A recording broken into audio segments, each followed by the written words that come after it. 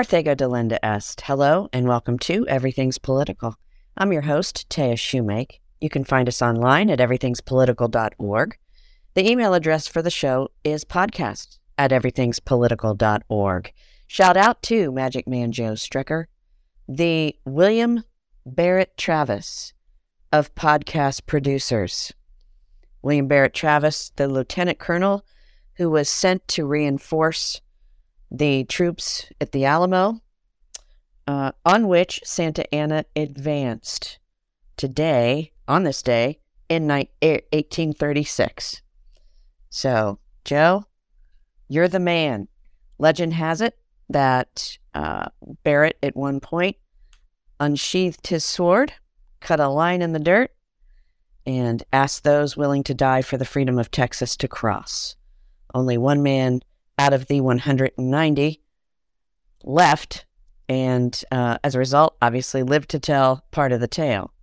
So you can read a little bit more about William Barrett Travis and a letter that he actually sent out asking for help and reinforcements at our website, everythingspolitical.org, and it is featured in our premiere series of An American Benghazi.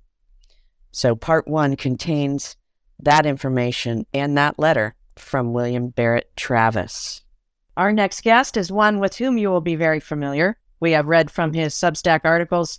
We have listened to his media clips. He is an esteemed expert in virology, immunology, microbiology. He is the Chief Medical and Regulatory Officer of the Unity Project in California that was created to combat the K-12 vaccine mandates.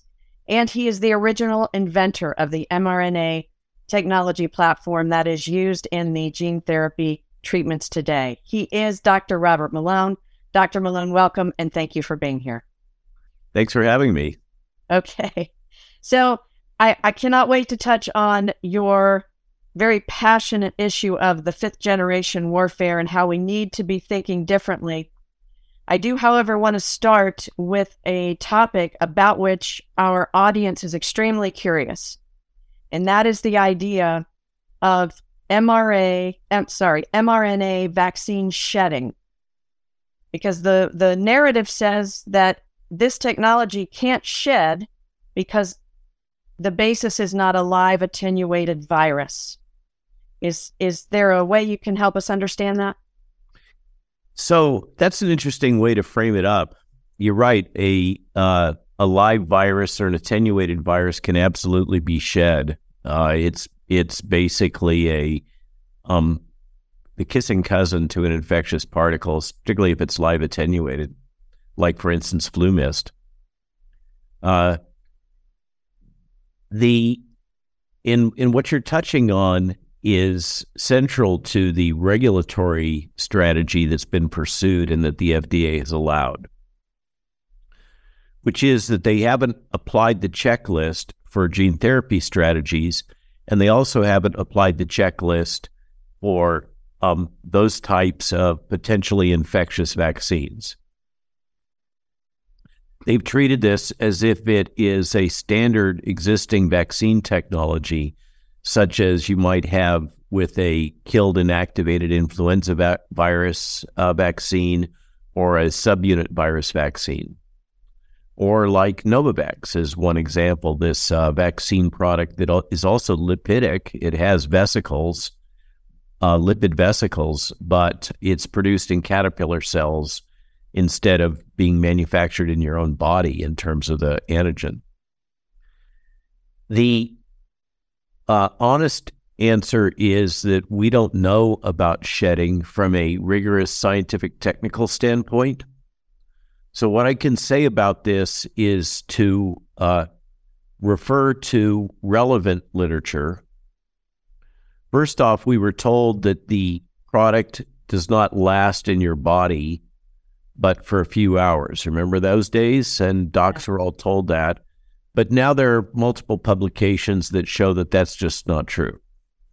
Why it took a couple of years, basically, or certainly a year to have that data come out is fundamentally because the FDA didn't do their job, and neither did the European Medicines Agency, and they didn't insist that the pharmaceutical agency does its job, the pharmaceutical company like Pfizer or Moderna, and do these tests, because the general rule of thumb in pharma is if the FDA doesn't make you do it, you don't do it, because you may have a result that you regret having that could compromise the product. And no director of non-clinical studies or toxicology or whatever wants to have that a black spot on their CV of having killed a product.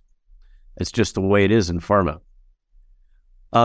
We do know that there is long circulating half-life, particularly if they die from a certain method, a certain targeting method, such as killing by cytotoxic T lymphocytes. So exosomes can be shed, and they can circulate in the blood, and exosomes are also shed in the airway when we breathe. So could those exosomes that are being shed when we breathe contain mRNA? Technically, it's possible. It's the kind of assay that could readily be done. You could put a filter and a respirator and have people breathe into it and capture whatever's on that and elute it off, and then do PCR and see if you have these RNA-like fragments there. The other thing that's a little bit worried, but it hasn't been done because it's not funded and they haven't insisted on it being done. The other thing that is relevant to this is the shedding in breast milk in the lactating mother, which is why we have recommendations to abstain from breastfeeding. I think it's for a couple of weeks after receiving the jab. And breast is, as an organ, basically a modified sweat gland. So if it could be secreted in breast milk, in theory, embryologically, in terms of human development and anatomy, it is quite possible that it could be shed in sweat. Is it shed in other body fluids? It's certainly plausible. I've had, I don't know how many times I got calls from young men about whether or not they have to protect themselves during intercourse. And my response was usually, well, actually, the vaccine is the least of your worries. And yes, you should be protecting yourself. That's the answer is yes. Well, I think those are bizarre calls to get. But bottom line is, you can't rule it out. Right. And there's all these anecdotal observations, some of which relate to menstruation and female reproduction. And that's a complex topic too, because as you know, women, for instance, if you're in a sorority or you're all living in a dorm, women will often synchronize because of exocrine, endocrine kind of things that happen in the environment that are not really fully understood.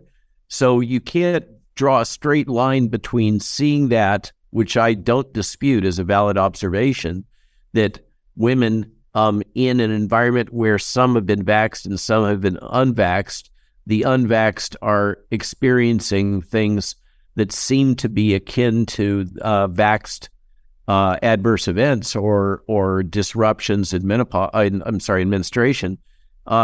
So, as you recall, probably as a woman, when these reports started being spoken about, we had this very mid-century language sprung on all of us that these women were being hysterical and they were psychotic or they were imagining these things, et cetera, et cetera. Now, over time, it's become clear that, in fact, that was all real. And we even have the recent Pfizer young gentleman, a couple of years out of medical school, director under the Project Veritas honey trap, in which he admitted that Pfizer believes that this is real and that their leading hypothesis for what's going on is that I hesitate to call them vaccines, the products are damaging the hypothalamic pituitary adrenal gonadal axis, which is to say they're damaging the endocrine system. So I think that we're far out of the woods. All these things that are believed to be conspiracy theories today seem to keep getting verified over time. And the real problem is that the FDA didn't do its job and they didn't force pharma to do their job. And so we're all left guessing, which is a really bad position to be in. It is. It leaves so much uncertainty, and we don't like to lead with fear here. However, like you said, there are a lot of people that have had incidents to which they would apply this shedding, and I think on this show, it was one of our most popular podcasts. We read from it was an HHS document from 2015. There was an addendum in 2020, and it was about gene-based therapy products and how to trace the shedding. And so it was an but on top of every page, Dr. Malone, contains non-binding recommendations. And I thought, why would you even do that? So that's standard in FDA land. So what's happening in part is that people are starting to dive into FDA correspondence, and they're seeing things that they don't understand. The law in the United States is different from Europe as it relates to regulatory affairs. In the United States, the statutes don't allow the FDA to tell pharma what to do. So you end up in this very odd dance where they know what they want you to do, but you're supposed to propose that the little cute saying in the industry is, you propose and they dispose, they being the FDA. So the way the game works is you're supposed to guess what they're thinking and put it into your document saying, we will do these things.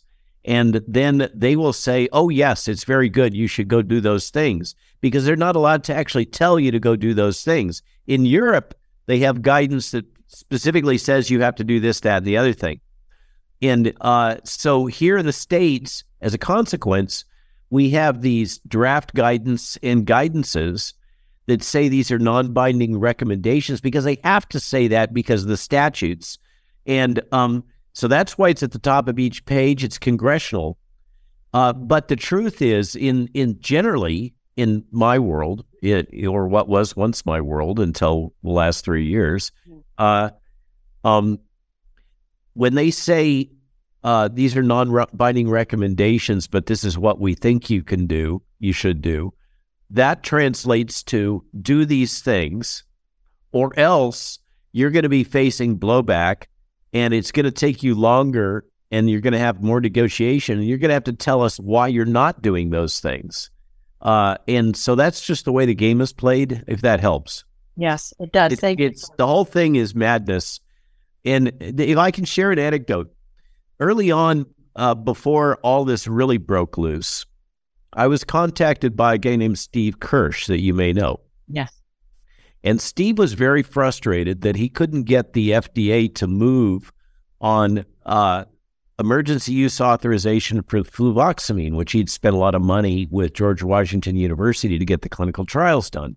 And the clinical trials came in positive. And at the time, we were all scared silly that we were all going to die from this, including me.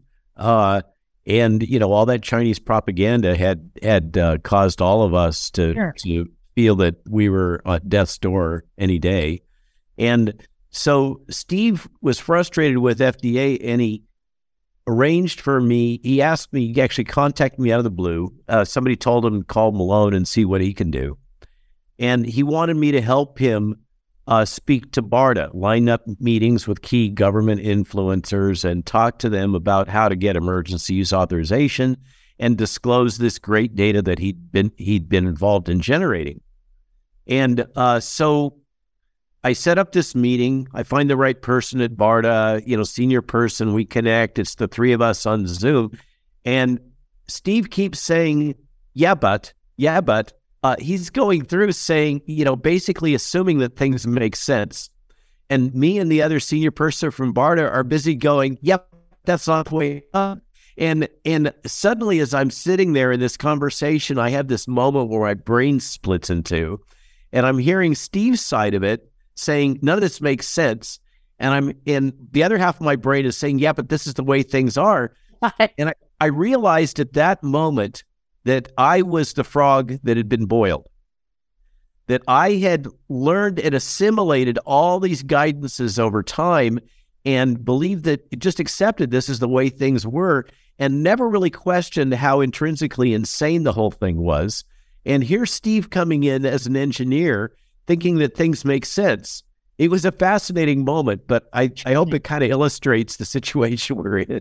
Absolutely. Well, when things get politicized to the degree where you're sensitized, or I should say desensitized, to actual productivity and moving the needle, right? No pun intended, but, making sure things are moving efficaciously. It's frustrating. I mean, that's the premise behind the name of the show, Everything's Political, because it's, you become, well, I'll just say it. I mean, I was in several areas programmed to go along with X, Y, Z just so you can do your work.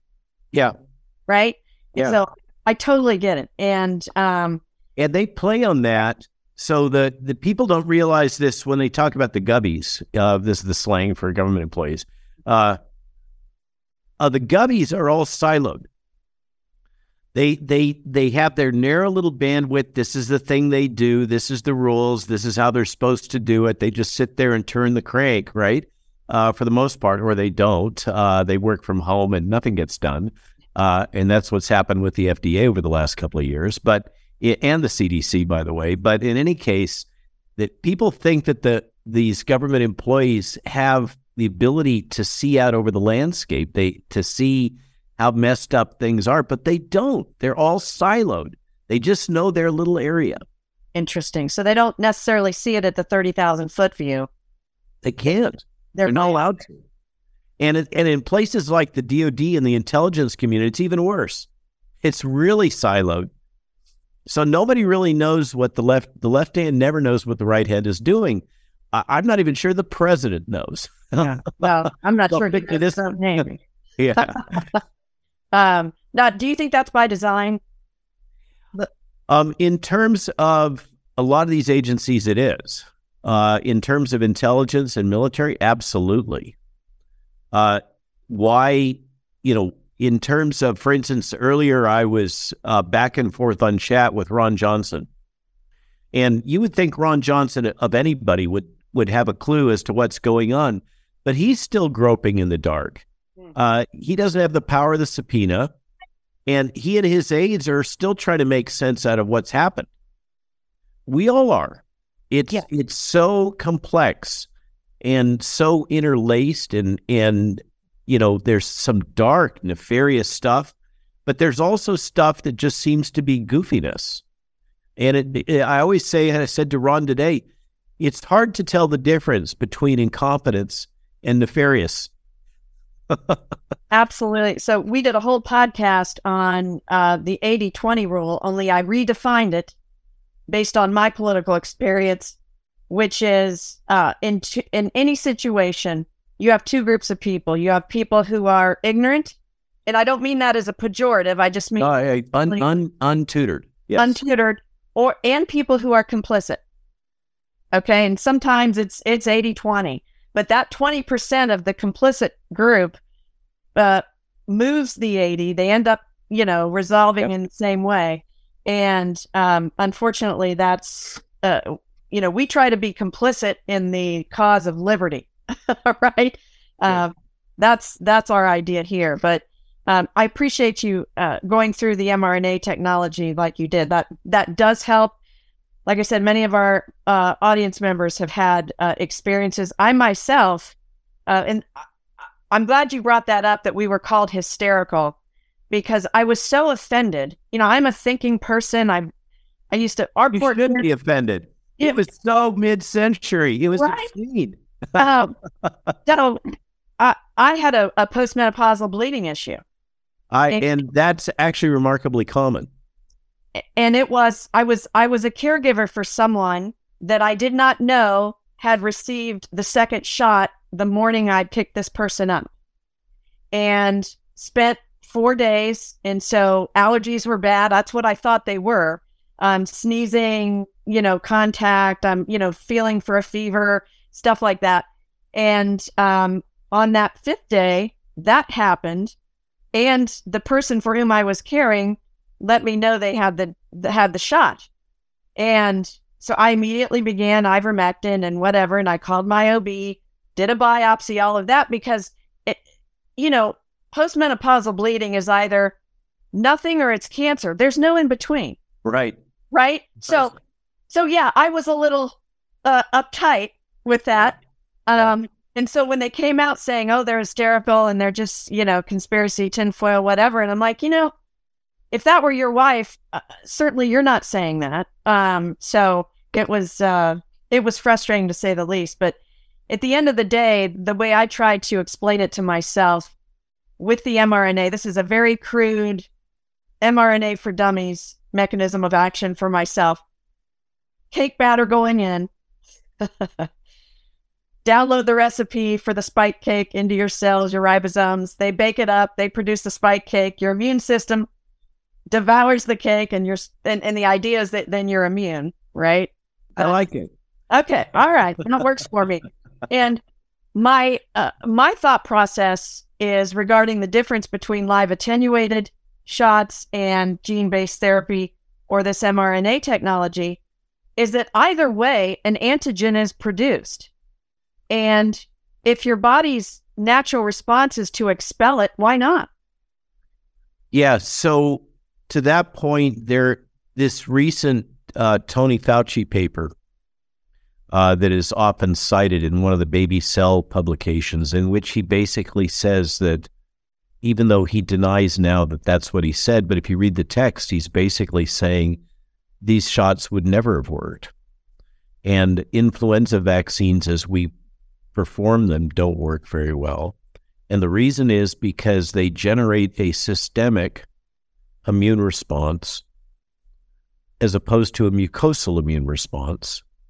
And those two things are different. The effector cells, your immune effector cells, actually home to different places. They're remarkably intelligent in that sense. They have receptors that teach these cells that they should go here versus go to your gut versus go in your bloodstream and your lymphatics. And we're using shots in a shot approach that gives rise to a systemic or parenteral response, not one that gives gut immunity necessarily, but in many cases you would want gut immunity. And in other cases you would want nasopharyngeal immunity. And that's the logic behind FluMist. You remember FluMist as the influenza vaccine, the live attenuated cold adapted influenza vaccine, was to generate a mucosal immune response. So, by Dr. Fauci's own mouth, this was never that great of an idea. I think, it's hard to sort out in retrospect what the heck happened here. Why did they jam this down our throats and into our deltoids all over the world without having adequate testing? And I don't know that we're ever going to really get to the bottom of that. We can speculate till the cows come home, but in terms of getting Mr. Fauci to come clean, he was put on the stand before on sworn testimony, and he forgot 160 times. Yeah.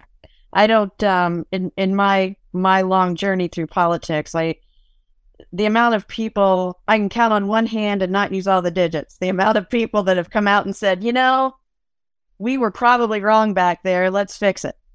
Yes, I don't know about Mr. Fauci. We have a pet name for him here, Lord Farquaad Fauci, because Shrek was our favorite with the kids growing up. But it's an interesting dilemma. I also wanted to ask you about the new information that came out this week, I believe, a study by Curiata et al. About the mRNA, and you mentioned earlier, staying in your blood, I think they found up to 28 days after the last shot. And is our blood banks something we need to start thinking differently about? Do you have an opinion on that? So a lot of physicians are starting to raise that question, including pathologists. The question is the amount of spike protein present in potential blood donation sufficient to cause a clinical effect? If it is, then absolutely you should have the right to know whether or not your blood product that you're accepting is contaminated with spike protein.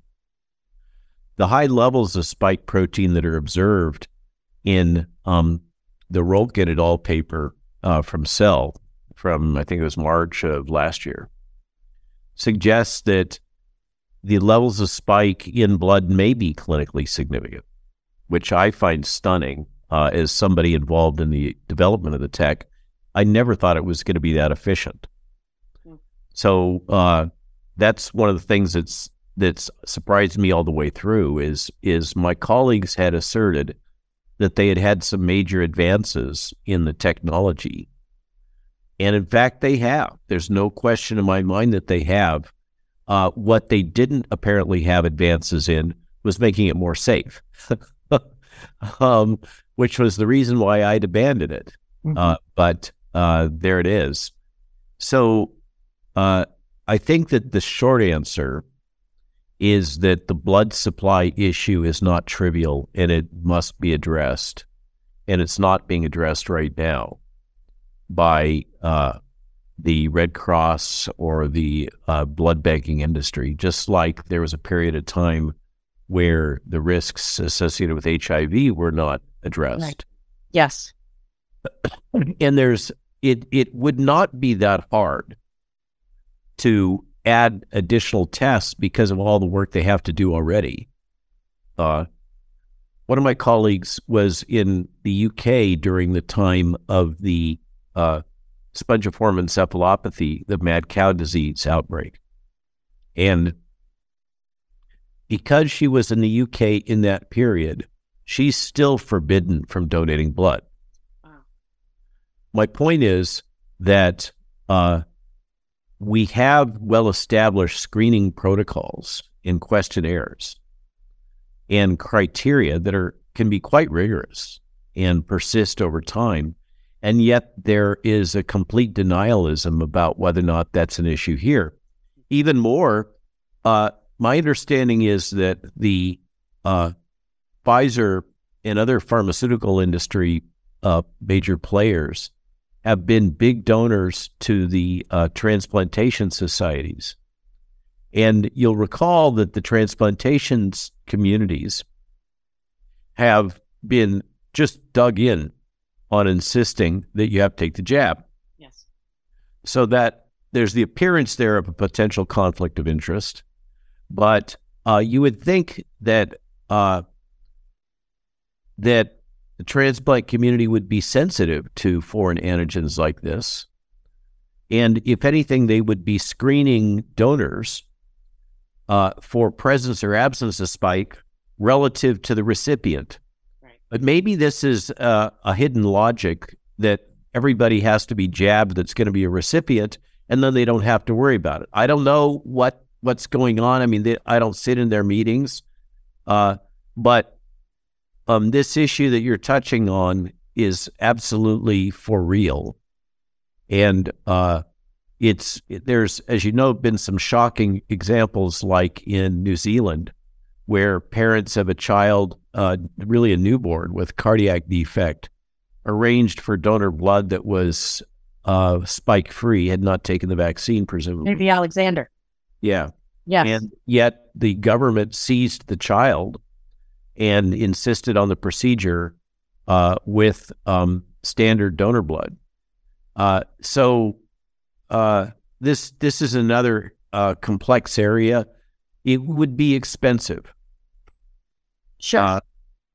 Just like it was for AIDS, but that's not a reason to not do it. Correct. And my position on a lot of these things about which we need to start thinking differently is why not start now? Let's vet it out, lay it out on the table, see which areas we can make the most progress. And it may not happen in our lifetime, but at least we will have moved the ball down the field. Well, hopefully it would happen in our lifetime, but you're a bit younger than I am. It's first, as you point out, first you have to have political will. Yes. To recognize that you have issues and then start to address them in a systematic fashion. That would be a rational public health response. And frankly, it would build public confidence. I'm sure you're with me on that. Absolutely. But there's an absolute refusal to acknowledge the possibility that something could have not been done properly. I don't know if they think somehow it's going to lose them the election when Mr. Trump is busy touting how great his vaccine is. It seems to me that risk is pretty mitigated unless Mr. DeSantis comes in as the challenger, because I don't think he's going to pull his punches on this topic. Right. And I don't know why that is so odd these days. They control the mob anyway, but, Americans are some of the most forgiving people I know. If you come out and fall on your sword, 9 times out of 10, we're going to say, okay, so what do we do now? Right? I'm with you. Well, spread that sentiment. I think some transparency, honesty, and integrity, and frankly, respect for human dignity, because that's really what's being trounced on. Right. Is they're treating the likes of you and me and our audience as if we're just economic units and numbers, not human beings. Yes. Human capital is what they used to call it in education. They used to call our students, well, they still do. That was one of the things on one of our education pieces of legislation and I read I believe it was Race to the Top, calling the children human capital. No, they're human beings. They're wonderfully, fearfully made. And we need to cater to that proclivity. Well, this is the whole substitution of the language of economics for God and, for respect for humanity. They've defined us well, and we've all accepted that language. And the derivative is those that die with the most toys win. That the idea of social Darwinism, that those that have the most must be the most fit, right. That really underpins a lot of this logic of the WEF and the globalists, that because they're so wealthy, they're the most fit and the most appropriate to make global decisions for all of us, and that there's no real reason to have a democracy. Because they're clearly superior. I think that truly is the underlying logic. Well, and I think at one time, I don't know in my lifetime when that would have been true, but I remember a time way, way back when I used to defend people like Bill Gates, who, built an empire, found a product and a niche and then created and hey, good for him. There's no finite piece of the pie. We can all create and produce. And now anymore, when I see someone from the WEF or, the Gates Foundation, whatever, I just think there was, as my grandma used to say, when you see really green grass, there's a lot of manure underneath making it grow. Bravo for grandma. Right? I'm going to tell you something. Don't mess with grandma. But, and she was absolutely right. And that's how I think about a lot of these folks nowadays, these global overlords. Yeah, it's one thing to be a capitalist. That's good. And for small businesses to thrive and grow. It's another thing to be a monopolist. Right. And Mr. Gates has clearly demonstrated that he is one of the premier monopolists in the history of history.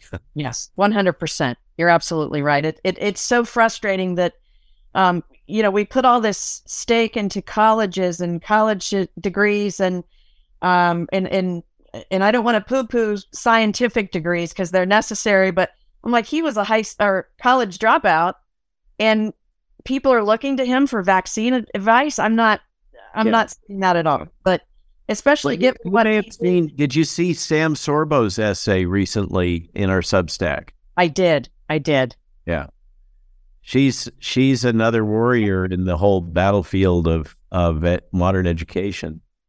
Well, we absolutely look. That has to be where we start. I've made the claim that if we don't like what we see on the landscape, we have to produce better. So if we don't like the politicians that take our votes, our money, and our sweat equity, and then turn around and give us the proverbial middle finger, we need to produce better people that will honor their oath versus the lobbyist that shows up at their office, right?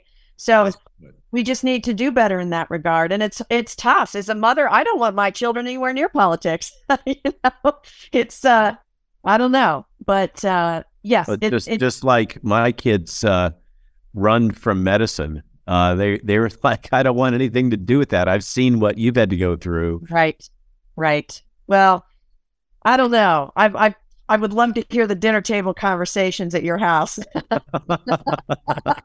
Oh, the active ones are first thing in the morning when the dogs wake us up at about 5:30. And Jill and I have our cups of coffee and we say, what are we going to write about today in the Substack?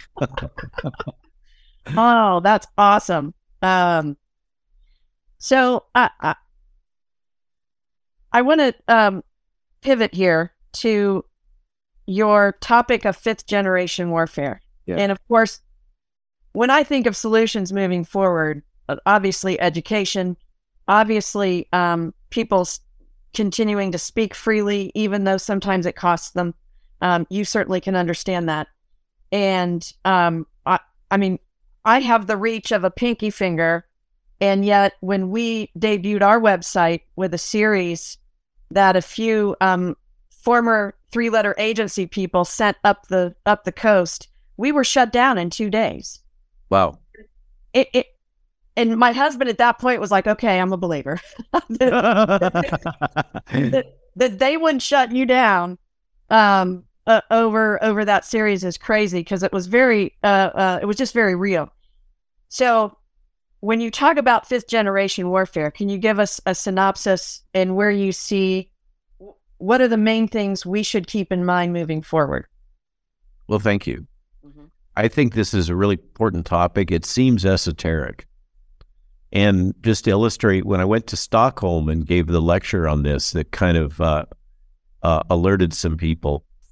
The Swedes objected to the title.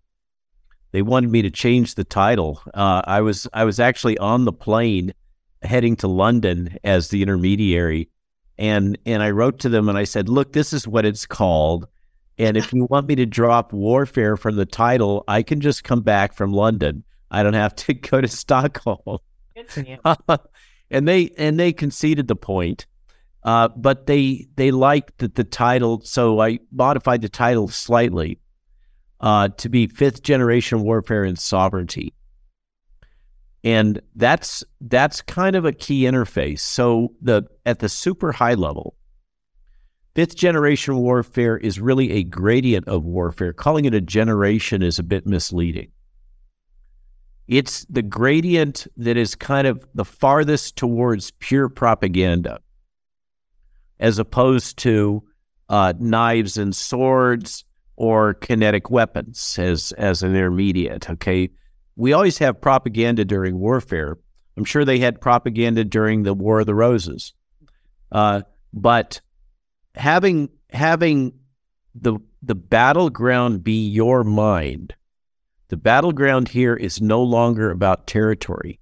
It's about your mind, what you think, what your emotions are, what information you find acceptable and allow into your mental space. That's the battlefield. Your mind is, and that of all of the listeners here, is the battlefield.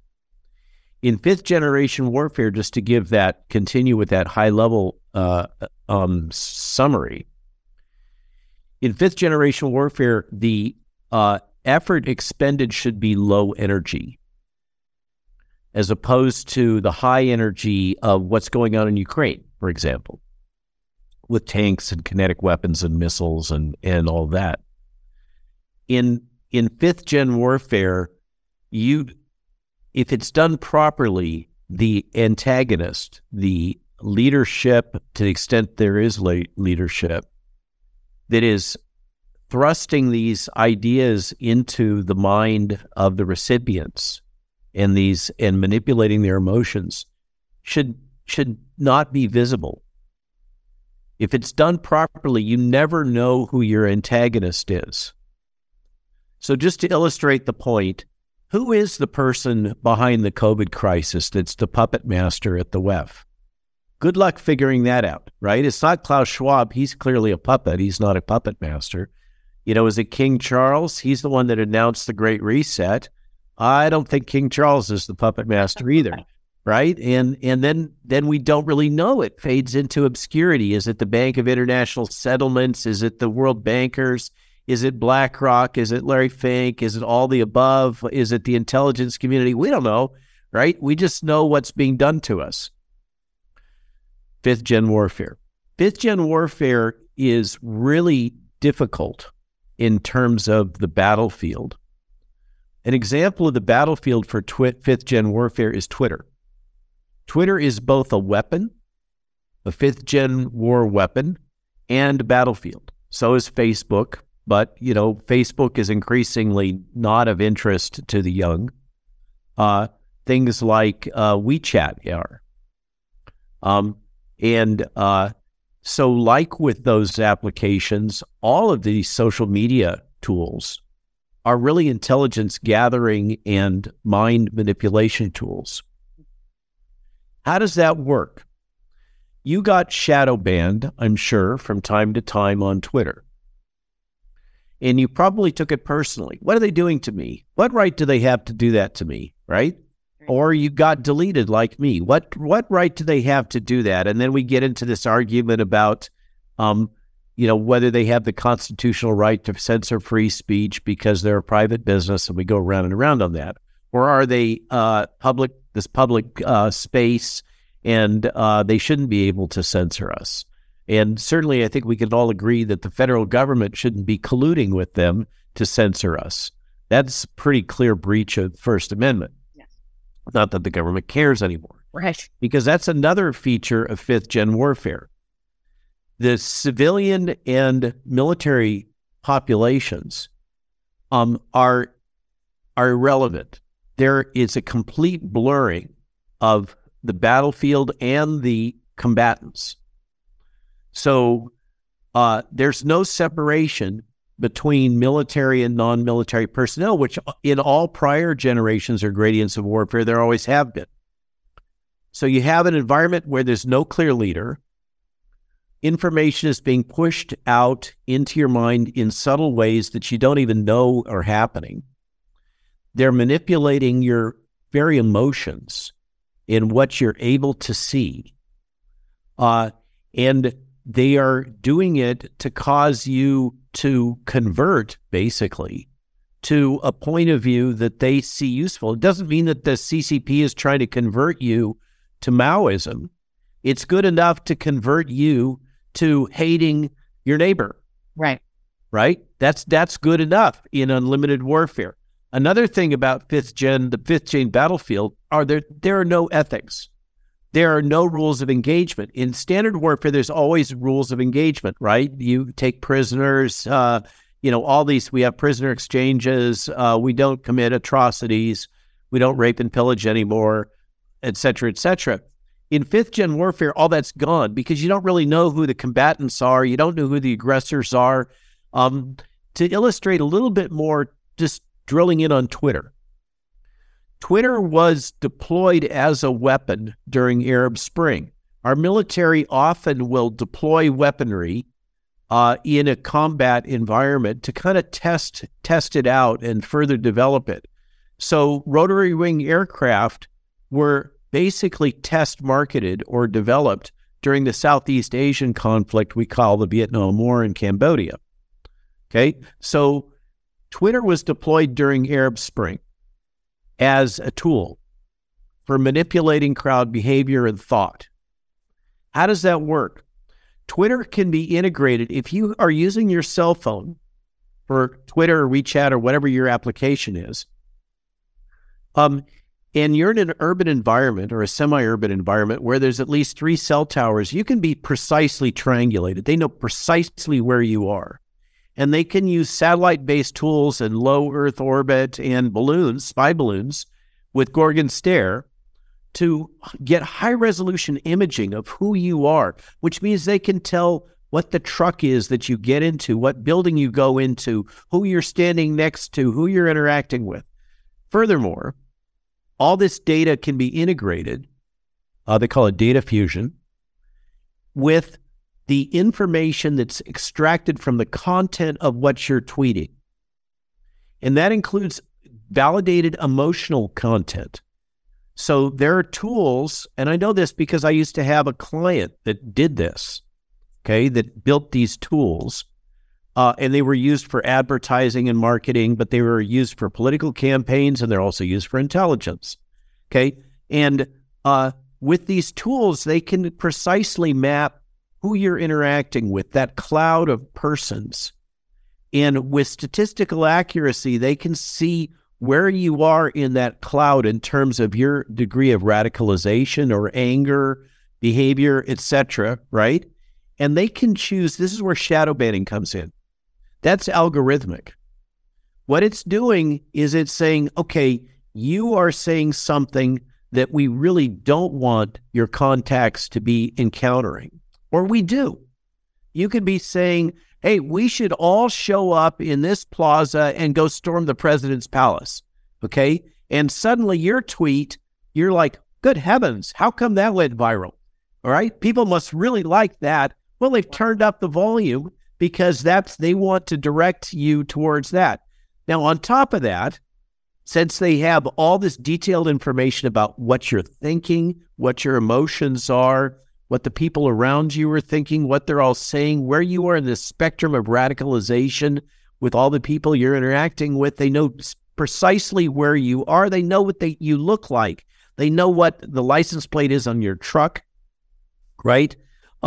They can also target you kinetically. They can target you by having people encounter you.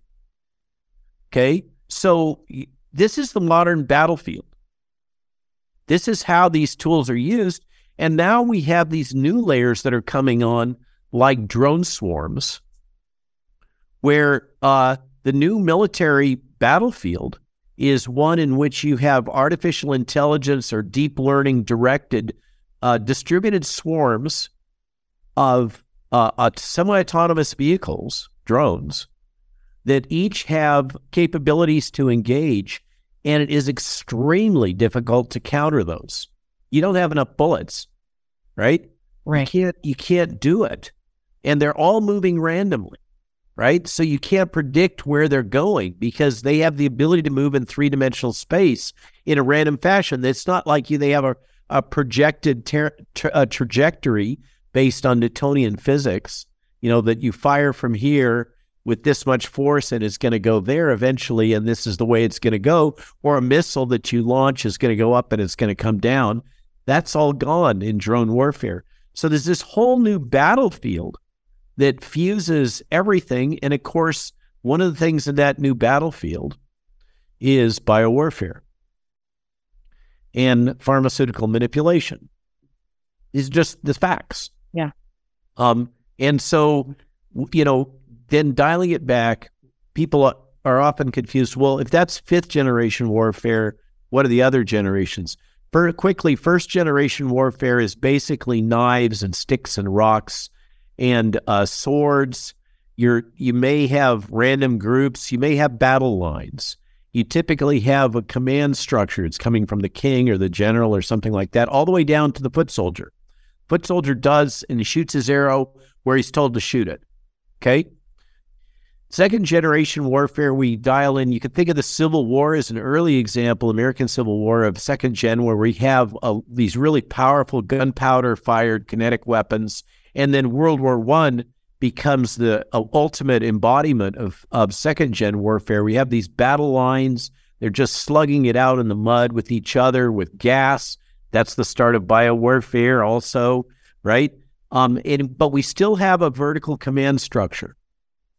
The general in in England says, "Deet, deet, deet, deet, deet, deet, deet," and the soldier goes out and tries to shoot somebody. Then along comes the Maginot Line in France and Nazi Germany. And Nazi Germany, when it takes France, actually has inferior technology, case can be made. But what it has is superior battle plans. You allow a decentralized command structure, think Rommel, where you're allowing field commanders operational latitude, so as they encounter the Maginot Line, they can say, okay, we just need to go around that pillbox and here and there. We're not just going to come at it in a big single front. Okay, and that is incredibly successful. What's going on in the Ukraine right now is really third-gen warfare. Fourth-gen warfare is Viet Cong, it's Al-Qaeda, it's the Taliban, it's what happened in Syria. I argue that we have never won a fourth-generation war. Nicaragua, okay? Fourth-generation warfare is an adaptive response to an overwhelming enemy, and you're faced with an asymmetric warfare battlefield. What are you going to do? Okay? And so in fourth-gen warfare, this decentralized control becomes the dominant feature. So, for instance, after Osama was killed, Al-Qaeda actually got stronger because it became totally decentralized, semi-autonomous cells. They had general guidance, kill Americans, but each one acted independently. It was whack-a-mole. The U.S. Army couldn't figure out where to go, right? And the intelligence agencies all running around chasing their tail, trying to figure out who's who, right, and who's really in charge when nobody's in charge, okay? So decentralized command, but they're still fighting over territory, but they're using propaganda much more aggressively. They're pushing ideas about religion, about culture, role of men and women. All these things are being pushed into the population as part of the control structure, and they're basically making the case the Westerners are different from us. You know, we're from you. You should like us because we're like you. That kind of logic, right? And then fifth gen is basically the West's attempt to counter that, in which they go completely propaganda. And it's not theoretical. The documentation is in the UK, Canada, New Zealand, Australia in particular, and to some extent the United States, that we have had PSYOPs battle groups with our militaries, like the 77th Brigade in the UK, deploying this technology designed for offshore combat against these insurgency groups. It has been deployed against our civilian populations. And what does it matter in this context? I argue that it really matters in a number of different ways. I mean, to know that you've been manipulated like this by your government is pretty striking. Yes. But in a way in which there are no rules, lying is okay, anything goes, right? Censorship, gaslighting, trolls, bots, all that is fifth gen warfare going on. But what I like to emphasize is that all of us have been subjected to this for 3 years now. Some of us, like yourself, because of your past experience, whatever has led you to become able to see what's going on, to be awake, we call it, right? Not woke. You've awakened or you've been awake. For me, I started this naive. I started this thinking the world was a place where the government tried to do good and we could trust them and things like that. But, I used to read the New York Times and the Washington Post. Those days are gone. I used to watch CNN, right? Wow. I kind of can't believe it now in retrospect. Once you see this, you can never unsee it. But most people have not.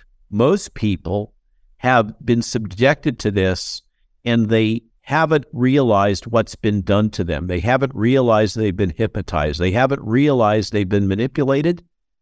And so the derivative of that, as far as I'm concerned, is that not in the case, I'm not saying forgive Tony Fauci and just move on. or Rochelle Walensky or Tedros or Klaus Schwab, or we can go up the food chain, right? Right. Or Rochelle Walensky. But in terms of your mother, your daughter, your aunt, your coworker, the person, the poor soul that is still wearing a face mask in the grocery line, those people have been subjected to this incredible, highly developed propaganda. And I think if you keep in mind that they have been subjected to this, then it's easier to open your heart. Absolutely. Because you're never going to convince them if you hate them. You're never going to convince them if you're angry at them.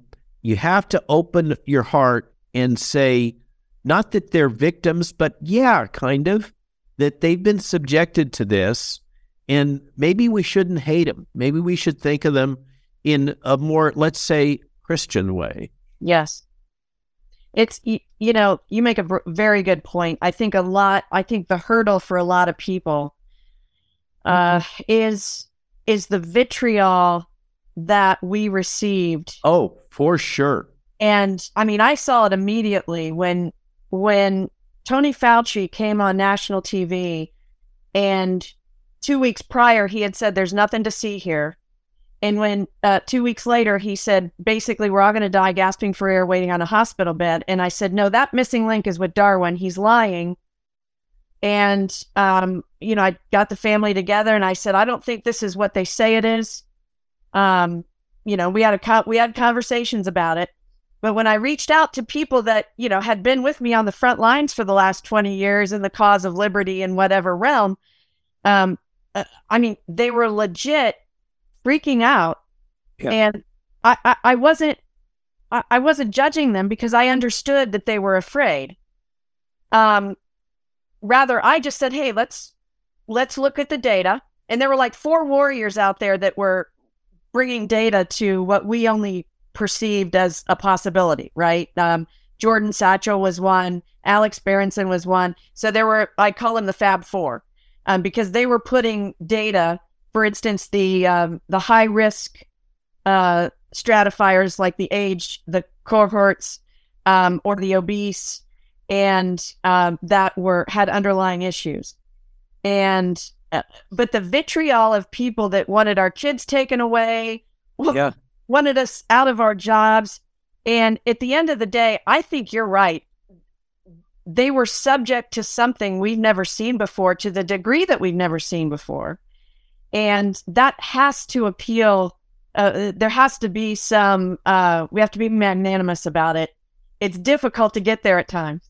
If we don't, we play right into the strategy of our aggressors. Absolutely. 100%. It's in their interest to divide us. But it's going to take a huge leap. I mean, there's a lot of anger. I can tell you that in Europe, particularly, you know, Germany and in the former Eastern Bloc, those people also saw through this, and they're kind of like, I've seen that movie before, and there's a lot of anger out there, and it's simmering, and I am sincerely concerned about where it goes. Here in the States, it seems like people are a little more passive, or maybe we're just so burned out, or we almost expect corruption now. Yeah. It's bizarre. I mean, you used to think America was this shining city on the hill, and India and Italy were corrupt. But now the rest of the world looks at what happened in the United States, and they're like, are you any different? Yeah. That's a great point. I said at one point, we've gone from morning in America to the morning of America. Very nice turn of phrase. Yeah, because I mean, when you think about it, we evolved immediately into this something that we were never meant to be, never designed to be. You know, the Republic, I think, is not even recognizable anymore. I think it operates just under a moniker.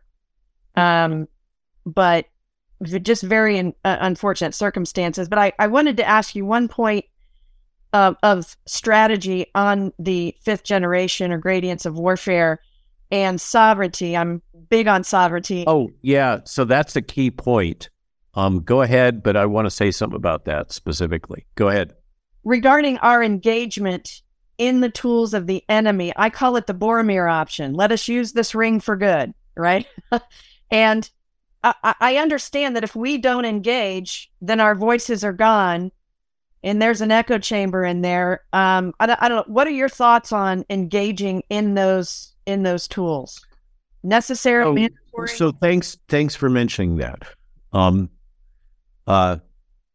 What I've been trying to speak out about and recommend is, number one, let's acknowledge, as we did earlier when we were talking about the Minimetra Raja and other irregularities, that there are vaccine damaged, that many of them are profoundly damaged. They're also vaccine dead. They need to be recognized. They need to be treated. They need to be treated with dignity and respect and not gaslit. But there are those in that community, and I'm one. I'm also vaccine damaged, just to say. There are those in that community that assume that role of being a victim, and they identify as I'm vaccine damaged. And in a sense, all of us can identify as victims. We've all been victimized, truly, by what the government has deployed against us, the lies and the fifth gen and all that. We're all victims of that. Even those ones that went, deep into the crazy land, on both sides. Yes. We can choose to not be victims. And you used a key word a moment ago, warriors. We can choose to not be victims in a stepwise fashion. If people take the time to read Michael Flynn's recent book, it's just a little thing. It's easy to get through. Or the online publication about 5GW, that's not about cell towers. Okay. You can learn about what they've been doing, just like we've all learned in our childhood and young adulthood about the tricks of Madison Avenue. Those of us that are awake can see right through a McDonald's commercial and the jingle, right? Because we've grown up with it. Right. Unfortunately, people in emerging economies haven't, and they're like sheeps to the slaughter before Madison Avenue. But for us Americans, most of us have seen advertising all our lives, and we're relatively resistant to a lot of the manipulations. Fifth gen warfare is a lot like advertising, only, on steroids. Great analogy, yes. And so if we learn these techniques that are being deployed on us at a minimum baseline, we can see through them. We can see when they're doing them to us. We can see when the New York Times and Time Magazine and the Washington Post and CNN are deploying fear porn or these other manipulative strategies where they, only allow certain points of view to be discussed, etc. Whether we're talking about Ukraine or the gas lines going into Germany that were blown up, or wokeism or transgender issues or whatever. Once we see the tricks that they use, we can see through them. Once we see the deployment of bots and trolls on the internet, we know how to deal with them. We can say to ourselves, well, these are not real people, or even if they are, they're basically just serving a master. Right. You use the rings metaphor. Yeah. And then you don't feel bad about just saying block, block, block, block, block. Right? So once you learn about it, then you can become more resistant. And as you become more adept and you learn more, you can become a warrior. Because one of the lovely things about fifth gen warfare is that it doesn't take much money. It's low energy. You don't have a centralized command. I'm not the leader.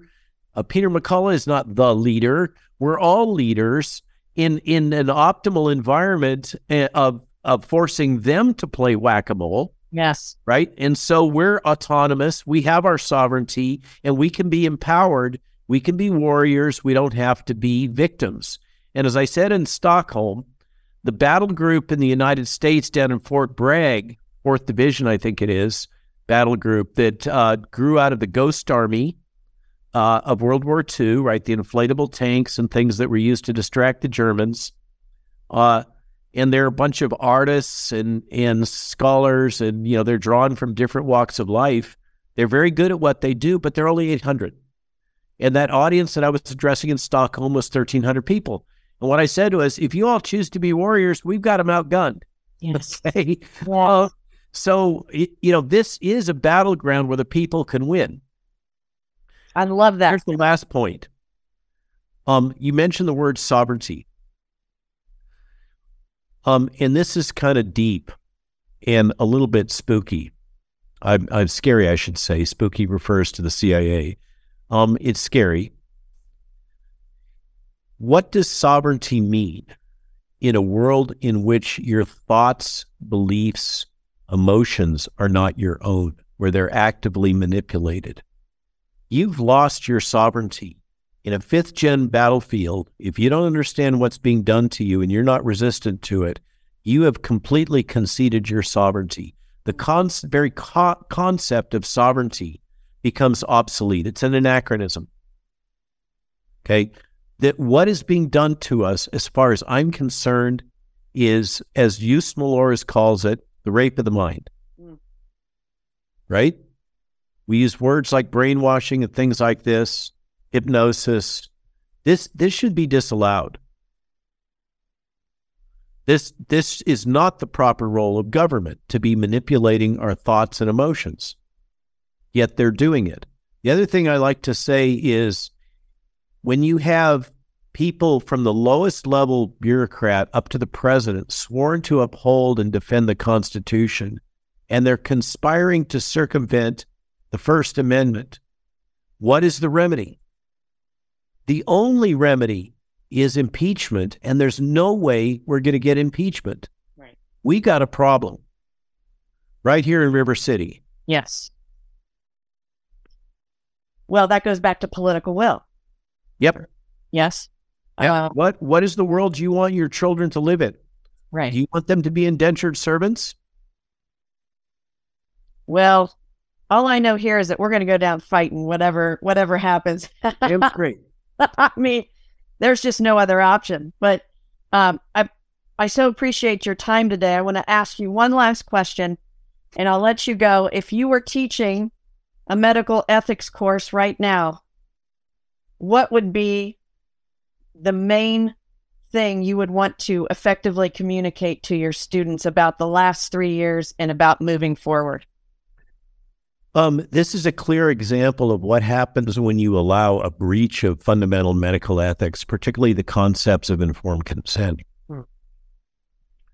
This was the thing that I originally wrote my coming out essay in Trial Site News, was when I wrote and said we have breached fundamentals of bioethics, going all the way back to the Nuremberg Accord, Helsinki Agreement, the Common Rule. And unfortunately, those breaches were codified in federal law prospectively. Our legislators, in a kind of a creeping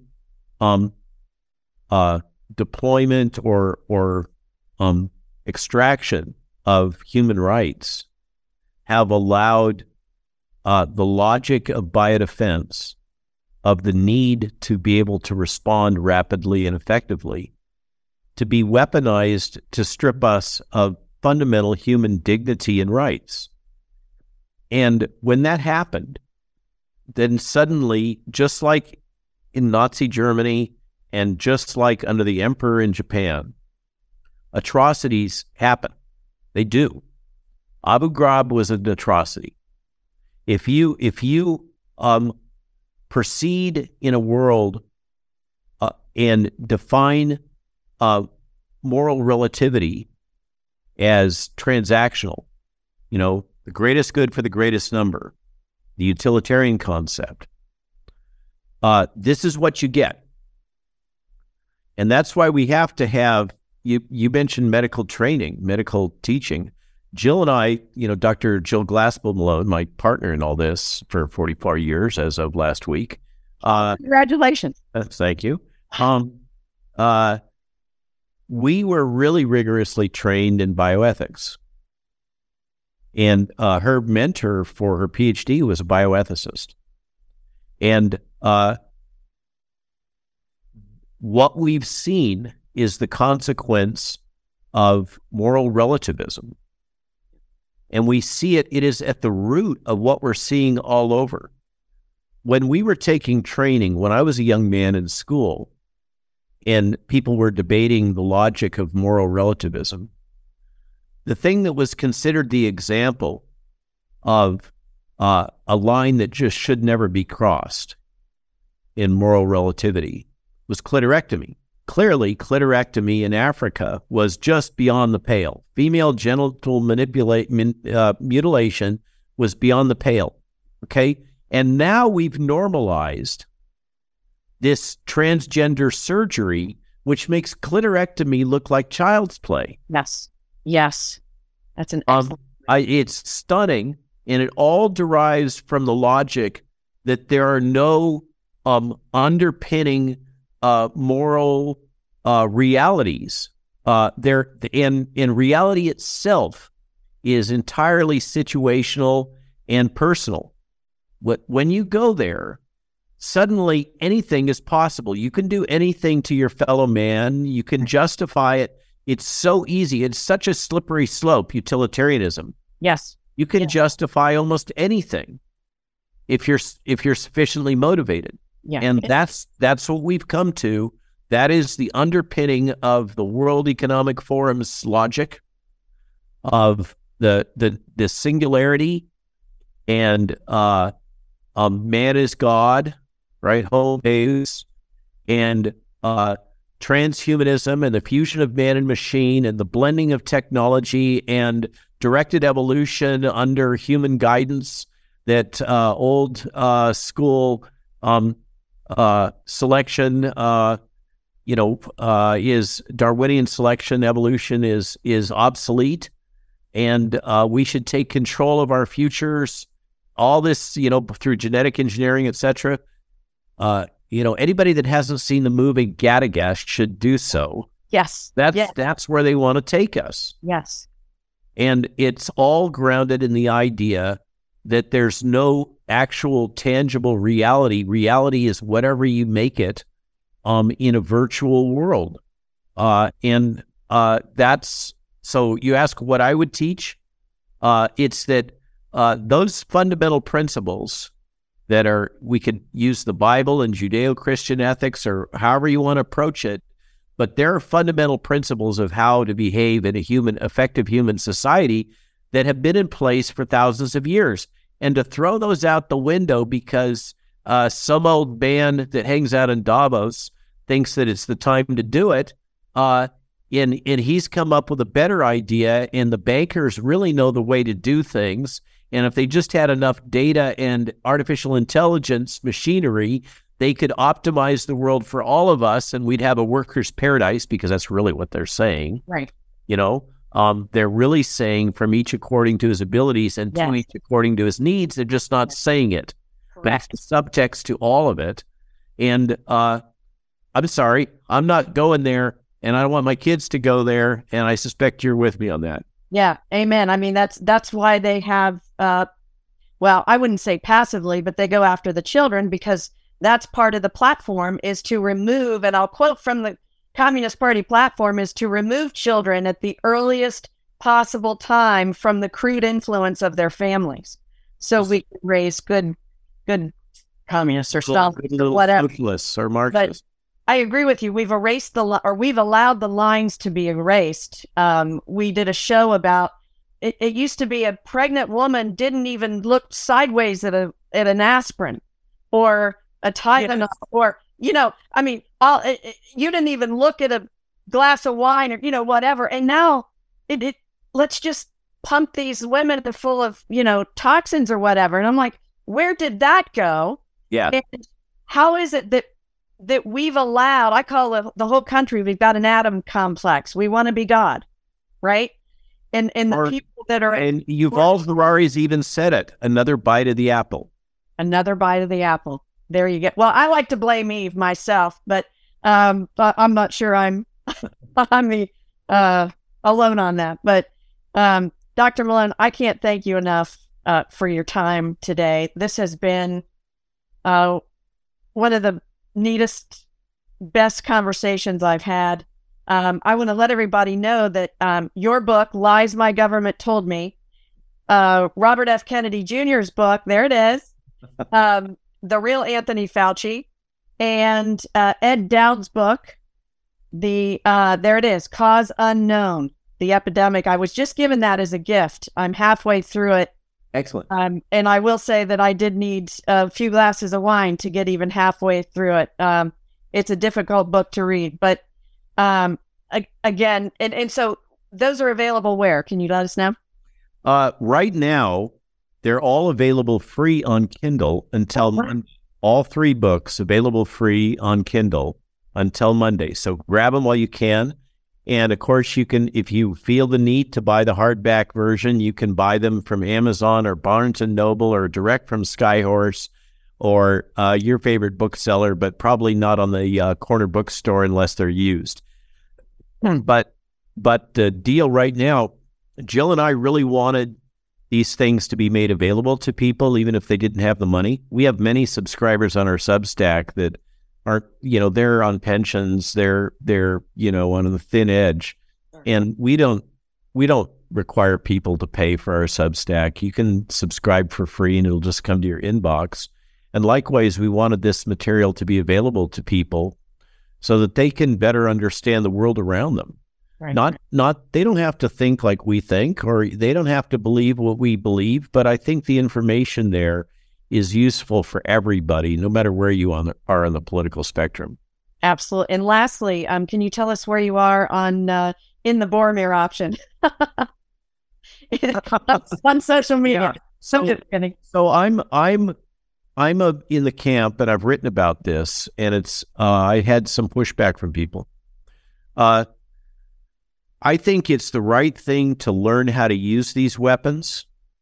You could, if we're going to talk about Boromir, we could talk about using an axe. Right. But in my opinion, just because they do it to us, lie and cheat and steal, if we do it to them, we become them, right? We become orcs, to stay with your metaphor. Remember, orcs were originally elves, right? Yes. Yeah. Oh, you're Tolkien. Wow. So we don't want to become orcs. We should remain elves, and be the magical beings that we are, and not allow that darkness into our soul. That is so easy to allow in when we're consumed with hate. I really try hard. Sometimes it's not so easy to be a happy warrior. You referred to Ronald Reagan earlier. Yes. To try to see the silver lining, to try to see the shining city on the hill, to try to imagine what that might look like, and to strive towards it, and to share that with other people rather than just... It's so easy to, stoke fear and outrage and anger. It's good for clicks, whether you're CNN or a small podcaster. Right. But it is absolutely not ethical, in my opinion. We need to strive to be better than that. So there's my answer about Boromir. Well, I think, and Sun Tzu would agree with you, the idea is to defeat your enemy without becoming your enemy. Right? I mean, that's just, otherwise, Why do it? Why do it? Dr. Malone, thank you.